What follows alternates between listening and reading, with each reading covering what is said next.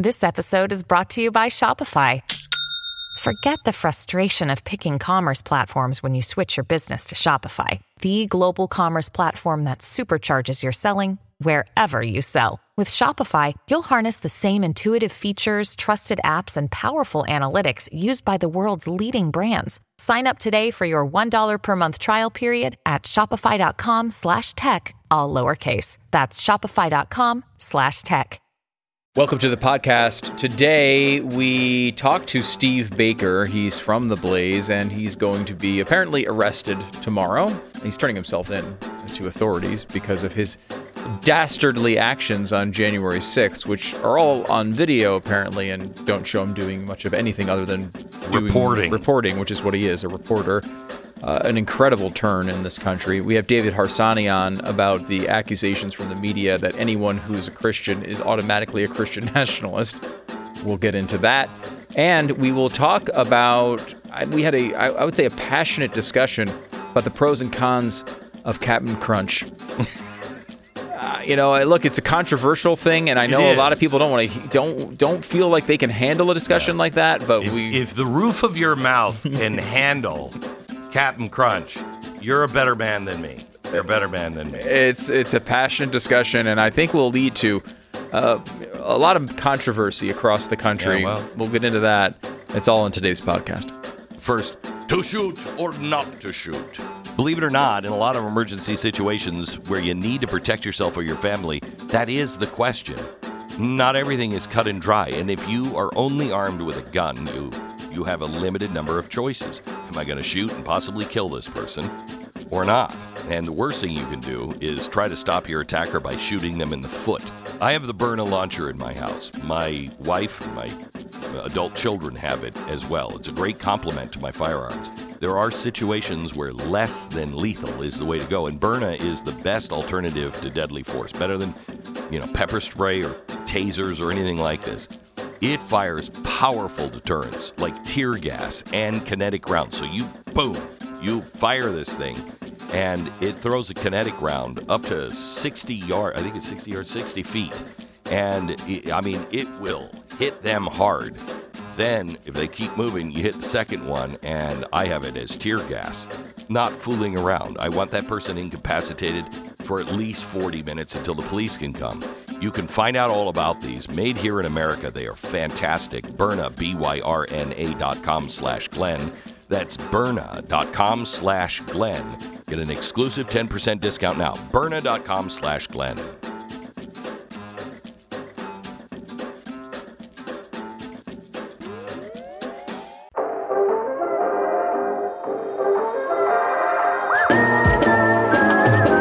You're listening to the Best of the Glenn Beck program. So I don't want to talk insider radio kind of stuff, but this is very important for you to understand. The power of your local stations, it's absolutely critical. And a lot of damage has been done by these giant corporations owning everybody. There's no real mom and pops left anymore. And I think personally that's a problem. However, the largest radio corporation is the one that I have worked for and with now since 1989. It was Clear Channel. It's now iHeart Radio, and it's the largest broadcaster in America. The second largest. What did they rename it to? Odyssey. Yeah, is it Odyssey? Yeah, it's Odyssey, I think. Right. Odyssey's one of them. I just don't know which one you're talking about. The J-Core, the old J-Core. Yeah. Anyway, they've changed so many times. They've changed so many times we don't even. But that one just was purchased by the Soros Group. Okay, second largest, and then the third largest looks like it may go to a Singapore group. So not even owned by America. Really not a good thing. Brendan Carr is the FCC commissioner who I just am a big fan of because he actually will speak out on behalf of the American people and freedom of speech.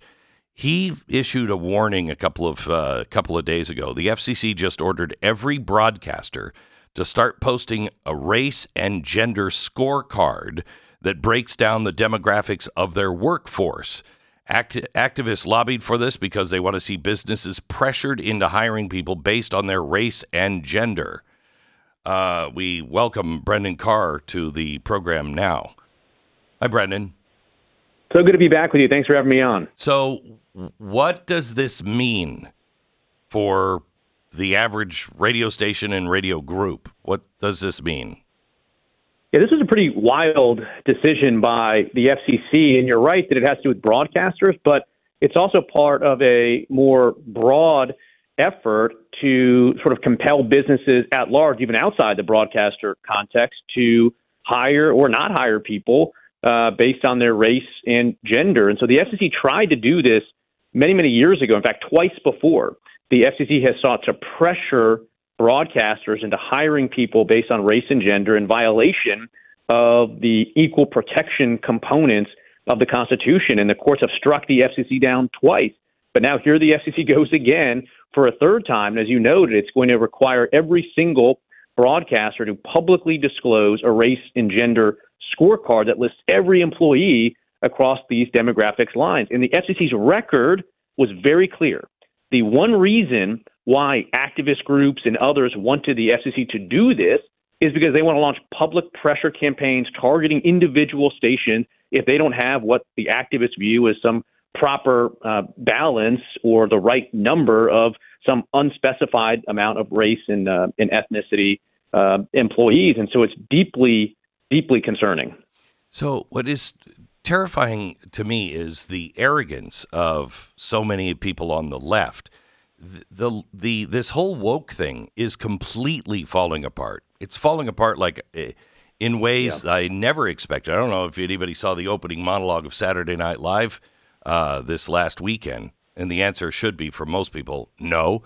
But it was actually funny because it broke rules, the woke rules. This is coming apart, and yet they're still going down this direction. Is this a done deal? Is this going to go to the Supreme Court another time? Has anybody filed against it? Yeah, what's funny to me about all this, as you note, is the government is usually a little bit slow. It's a little bit behind trends. The government's not the fastest moving entity. And so when in sort of the real world, you see the tide turning slowly against these sort of radical versions of DEI, that's the precise moment when the FCC decides to jump in and double down on that type of approach. I do hope it's appealed. There are a number of entities that have appealed this before and won. And so I'm hopeful that some groups of broadcasters or otherwise will take this to court. But it's also part and parcel of a broader trend we're seeing with, free speech in the country, where the government is outsourcing censorship to third parties, whether it's, Facebook and Google. And this is the same type of pattern as well. We are trying to sort of co-opt these activist organizations to force people into hiring based on, race and gender. And the Constitution and the constitutional law is very clear. The government can't do indirectly that which it is prohibited from doing directly. So I do hope that somebody takes this up and goes to court, because it is part of these, very broadly speaking, concerning trends. So last time you were on with me, I think was back in November, and we talked about how the Biden administration wants to control the internet in the name of equity. I've seen the FCC lean one direction or another on trying to silence people. They always try to use the FCC to go after Rush Limbaugh, and it's always failed. Then it got very quiet. We didn't have any attacks, boycotts, and et cetera, for a while now since Rush Limbaugh died. But I can't believe they've just turned their eyes away from the freedom that we have on regulated airwaves. How is this developing? How do you feel about the future of free speech on radio? Yeah, I think you're right to notice this broader trend. I mean, when I was growing up in high school in the 1990s, you're right, there was sort of a surge of FCC activity there, whether it was, censorship or political censorship. In fact, I remember very famously when I was in high school, Eminem, the FCC won't let me be. And for a little while there, the FCC sort of turned a corner, as you noted, in sort of the mid-2000s, and for a while stayed out of this type of political censorship type of activity. And it is concerning as to where things are going now. As you pointed out, the Biden administration is engaged in a lot of regulatory actions that are ultimately about increasing government control and then down the road, increasing of censorship. And what's clear in this country as a cultural matter is we have to return to an embrace of free speech for a lot of reasons. But one is the soapbox is directly connected to the ballot box. And what I mean by that is once people start not trusting Americans with the freedom to speak their minds on the soapbox, they very naturally go into, well, I also don't trust you to make your own decisions at the ballot box. And I think in some ways we're starting to see that. And again, sort of switching back to this, FCC order on race and gender scorecards, the FCC claimed it wasn't doing it to pressure people. In fact, one of the lead justifications they gave for publicly disclosing this is that it said they wanted the public to be able to have the data so that they could verify the accuracy of these disclosures by broadcasters, which doesn't make a lot of sense to me. What exactly does the federal government want the public to do to verify the race and gender of employees? How exactly are they going to verify that, particularly when the FCC is adding newly a category of gender non-binary? But whatever that mechanism is that the FCC wants the public to verify the race and gender of broadcasters, I'm not sure we should be encouraging that type of conduct. I think this is a continuing trend of the story that came out today where the president directed all agencies to work on a plan to register more voters, which is not the job of the State Department or the FCC or anybody else. And there was a lawsuit by the Government Accountability Office to be able to see those plans. The DOJ has just rejected offering those plans and turning those plans over in this court case because they say it will be confusing for the American public. Who do they think they are? And who do they think we are that we'd be confused by evidence of whatever it is you're doing, good or bad? Yeah, it's concerning, this sort of paternalistic approach of not trusting the American people. I mean, that's the fundamental component of democracy, is that we have to trust people. And, the other sort of interesting development of the last couple of days or so, I'm sure you've been tracking, was this Google AI that has been sort of widely criticized for being biased. And I think there's actually something that we should give Google credit for with this in terms of a contribution to public discourse, and that is that it has laid bare for the American people to see in the clearest terms yet the bias and sort of partisan ideology that has been embedded in so much of the products coming out of Silicon Valley. And for years, people said, well, there's no conservative bias in Silicon Valley.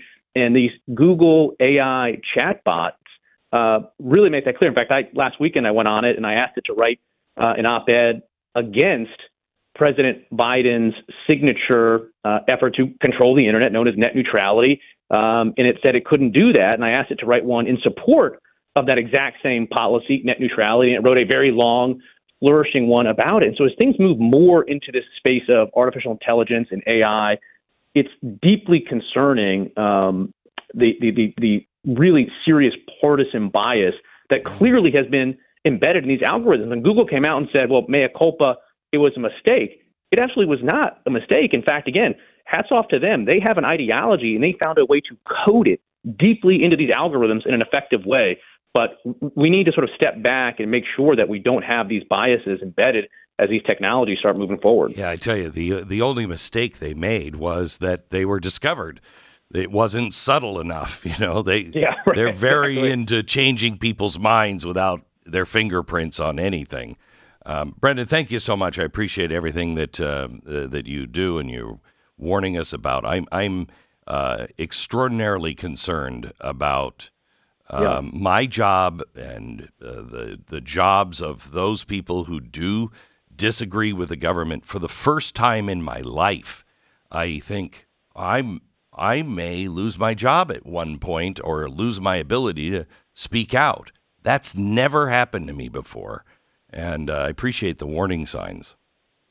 Yeah, well, thanks so much for having me on. I think these are really important issues to track. Again, each one individually looks like it could be a one-off, whether it's these digital equity rules for the internet or the government working with Silicon Valley to censor Americans' political speech or these race and gender scorecards.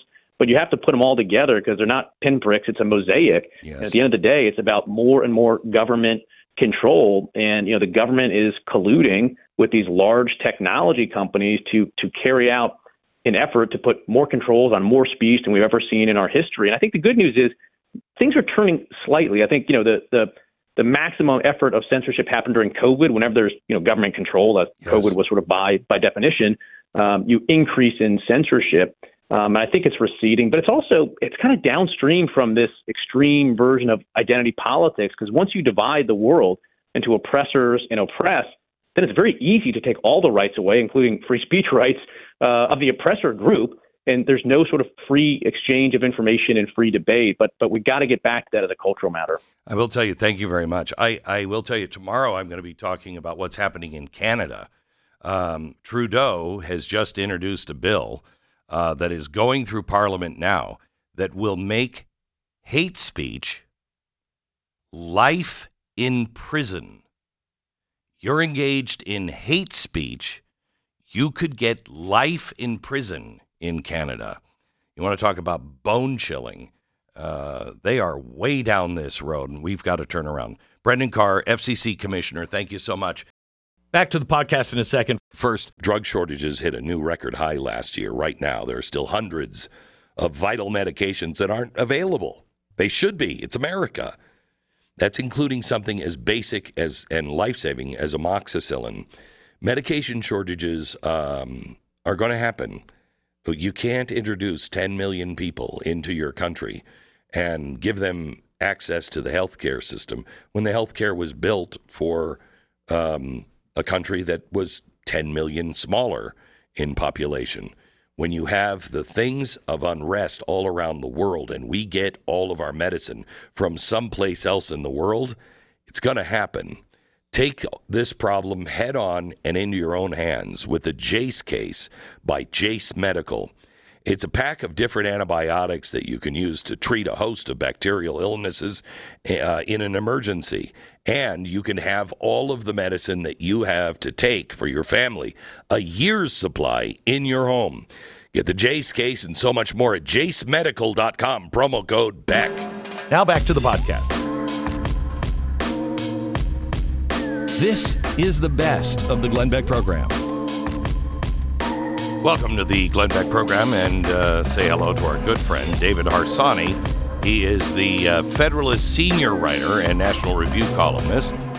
He has just written a column for the Federalist that says, "We're all just Christian nationalists now. Are we all? If this is Christian nationalism, count me in." As I have said on this program, do not take this charge lightly, and I don't think David does. But don't call yourself a Christian nationalist. It does have meaning, and I'll show you on tomorrow's show why they are saying it. And this is coming from the government. Why are they doing this? I'll show you. It's going to have great ramifications. But David made such a great case about this, I wanted to have him on. Hi, David. Hi there. Thanks for having me. You bet. So, count me in. We're all Christian nationalists. Why do you say that? Well, I mean, I don't know. I should say that the way that these people I'm writing about on MSNBC describe Christian nationalism is not really a thing. It's just what the Declaration of Independence says, and it's the core idea of America. If you think that your rights come from the state, then you don't understand the United States, you don't understand the founding, and actually the founding can't really work for you. And I think that they're actually being honest as well. I mean, I do think they believe rights come from the state and that this way they can get rid of rights they don't like, add new ones whenever they feel like it, and that's a huge problem. Yeah, that's the Soviet Union. Yeah. Right? You know, every autocracy, yeah. Yeah. So explain nature's God and nature's law. Well, you know how people always say they're spiritual but not religious? Yeah. I guess I'm the opposite. I'm not really spiritual, but I'm definitely religious because I think religion offers incredibly important ideas about the world that were, even if you believe in God, you also probably believe that they evolved into religion because they're the right things. I do believe that. So for me, it is clear that man has innate rights. I'm not sure why or where they come from, but in my heart, I know it, and rationally, I know it. So the right to speak your mind, the right to practice your faith, the right to own property, all the things that are basically enshrined in the Constitution, those basic rights, which are negative rights, meaning like I'm not asking someone to do anything for me. These are just things I'm born with, I think are vital to living a free and prosperous life. And a Constitution's not perfect or anything like that, but it's as close as I think humans have gotten. So if you don't believe in God, you should act like you do when you talk about the law. Yeah, Does that make sense? Yeah, I think so.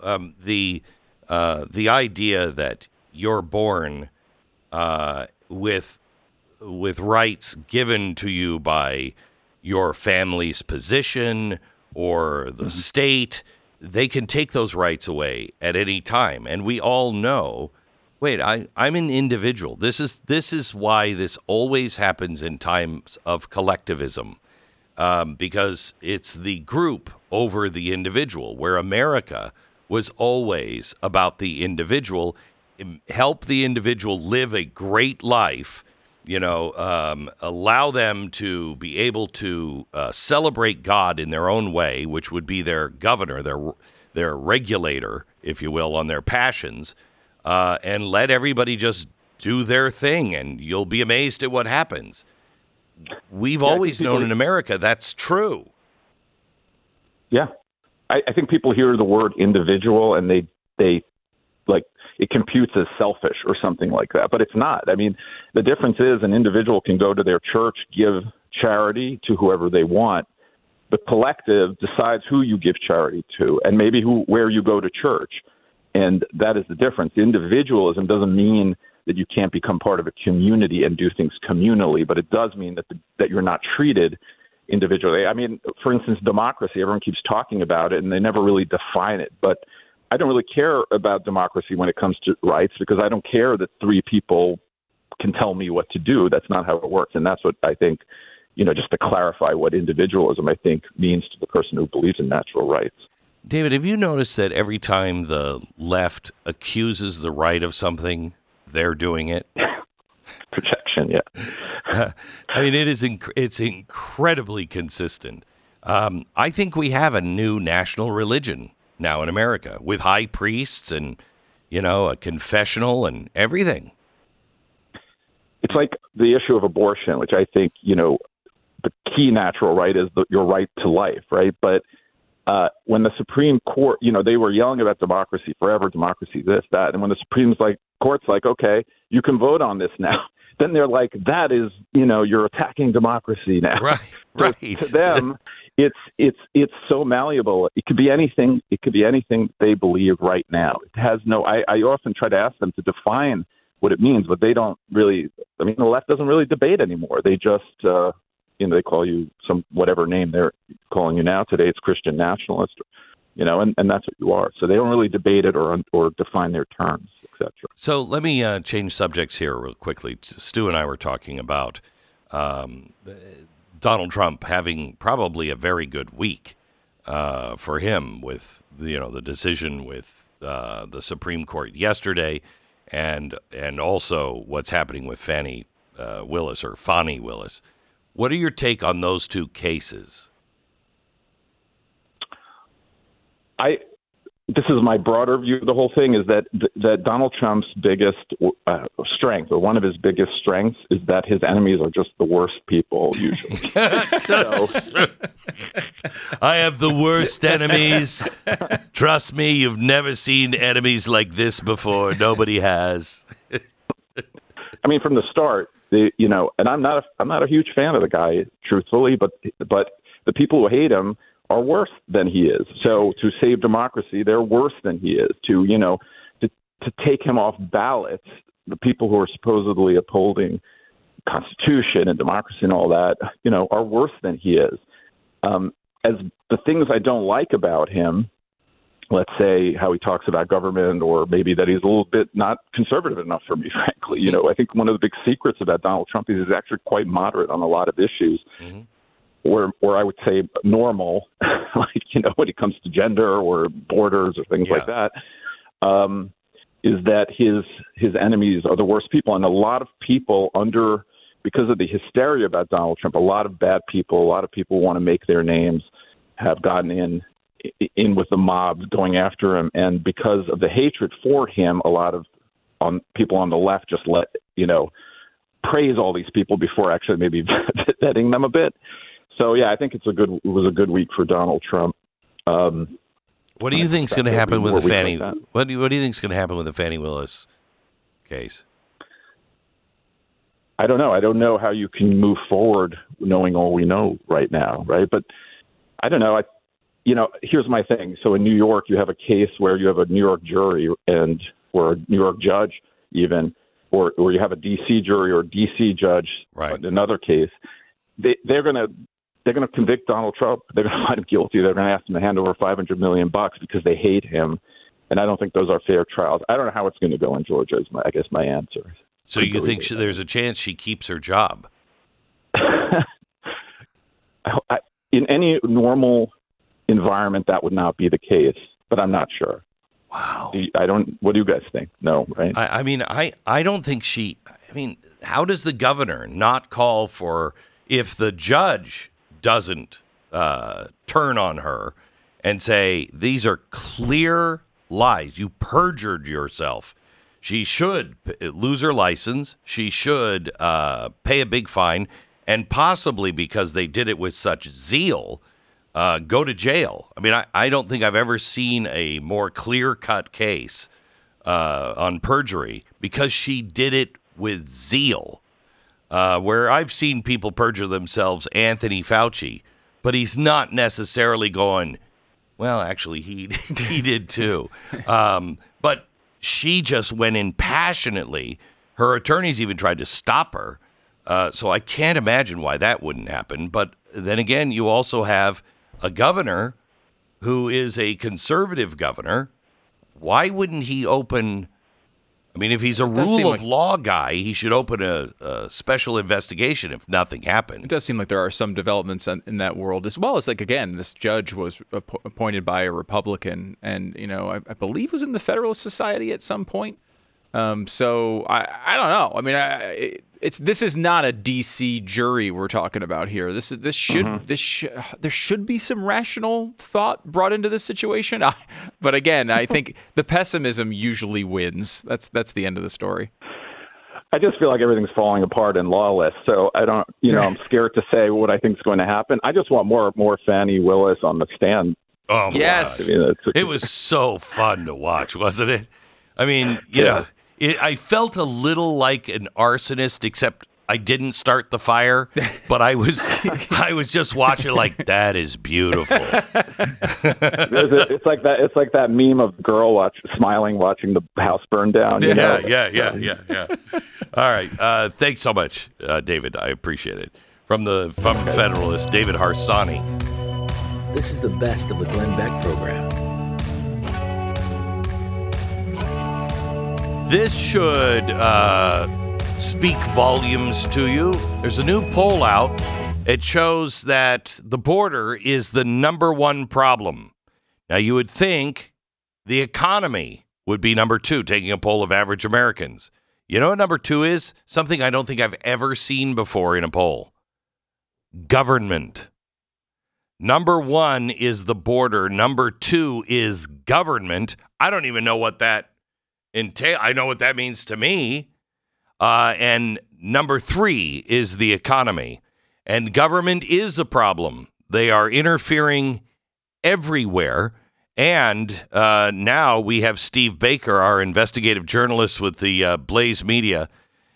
He has been covering January 6th and doing research on this since January 6th. He's been working as a journalist on this. The FBI has issued a warrant for him to turn himself in tomorrow. We don't know what the charges are. No idea. Steve, been praying for you this week. I know many members of the audience are doing the same. This is crazy what's about to happen to you tomorrow. Yeah, I've always been more worried about my unpaid parking tickets from college. Yeah. You're a nice, gentle, regular guy. And do you even know what the charges are? No, they haven't told us yet. Is that usual? No, back 2.5 years ago when they initially threatened me and said that I would be arrested within the week in November of 21, they actually told my attorney at the time what the charges were going to be then. But because I'm a little outspoken and vocal about what's happening with me, we were told at the time by an assistant U.S. attorney that a judge would not be happy with me, going out to the press in the manner that I've done. So I just intensified that and accelerated that and lit that candle brighter. Yeah, I know. I see the look on your face. I see the look on your face. I know. What right is it for them to say, we're coming after you? And then when you say, hey, by the way, everybody, they're saying they're coming after me. They haven't said why they're coming after me. This is all I've done.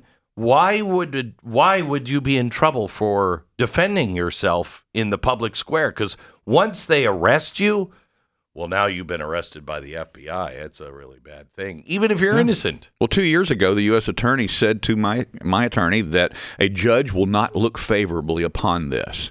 To which my attorney responded, are you saying that my client should forego his First Amendment right under the threat of persecution from the federal government? And she said, oh, no, we're not really saying that. We just, it's just we're concerned that, for him and his status. They're concerned for you. I kid you not. Now, fast forward 2 years under the current threat, and they won't tell me the charges this time, literally, quote unquote, from the U.S. attorney, because he'll tweet it out. Well, what? Yeah. Well, we'll do it for you. Yeah.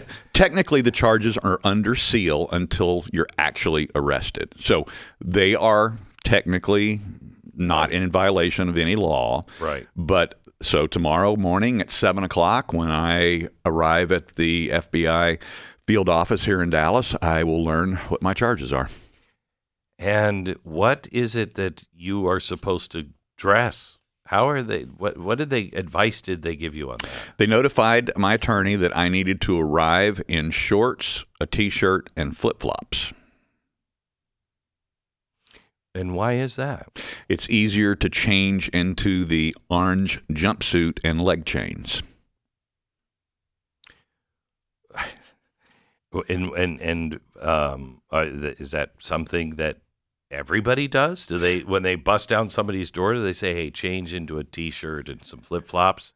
I don't think that when they bust in your door, you get that opportunity or that choice. When they invite people to turn themselves in, I've never seen people turn themselves in. This is exactly what they did to the independent journalist Stephen Horn from Raleigh, North Carolina, coincidentally where I live. And when they arrested him and they brought him in, they did exactly the same thing. They put him in an orange jumpsuit, put leg chains on him, and made him march before the magistrate in leg chains on misdemeanor offenses.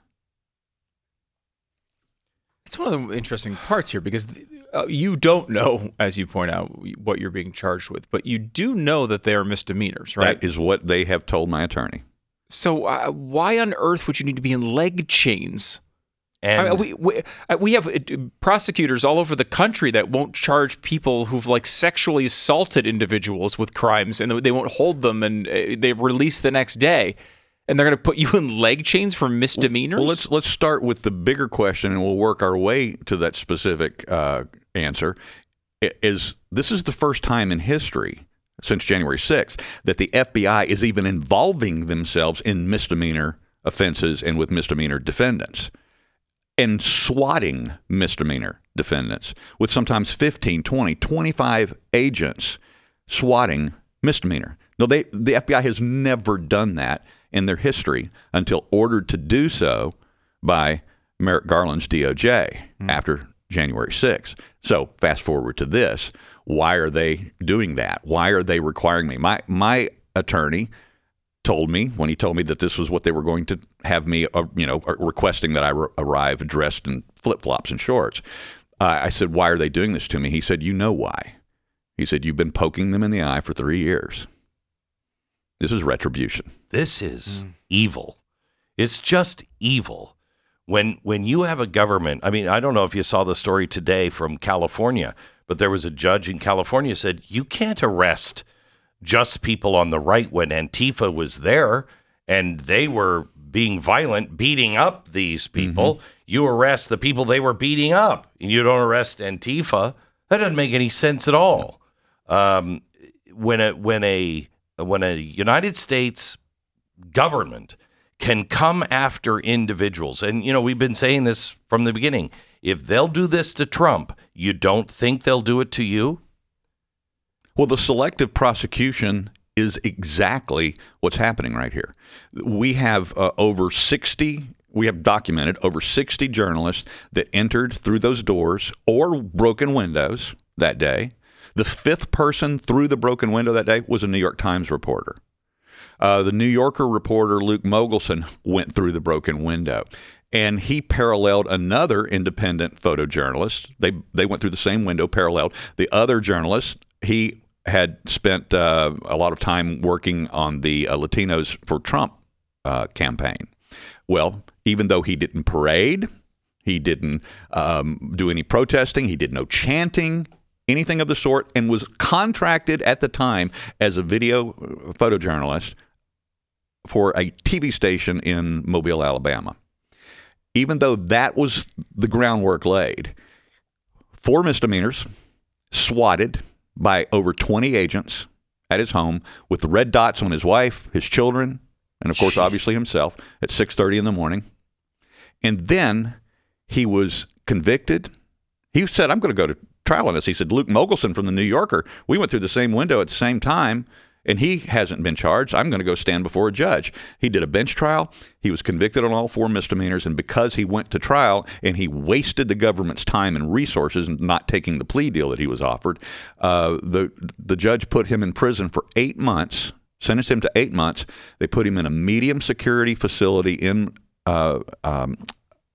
Georgia, where after spending the first 2 months in solitary confinement and gets out into the general population, he learns from all the other prisoners that they never put misdemeanor defendants in that prison. All of the other guys they distrusted him. They thought he was some sort of plant, inside the prison. They're like, people don't come here for misdemeanors.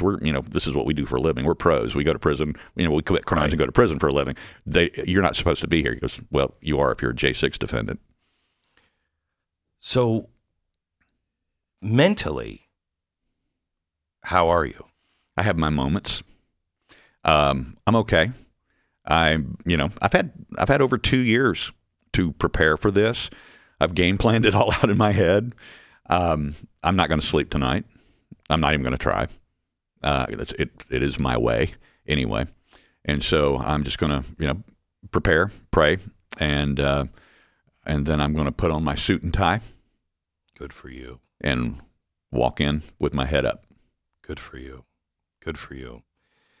More in just a minute with Steve Baker. He's an investigative journalist, a Blaze Media correspondent.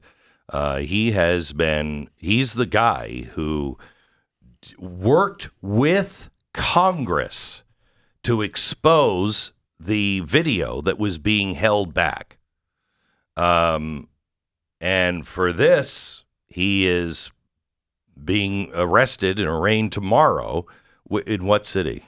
Here in Dallas. Here in Dallas. Will it happen? Will the trial happen here in Texas? We will certainly be filing a motion for change of venue out of D.C., but none of those have been granted yet on J6 cases. Because they know they can't win anyplace else.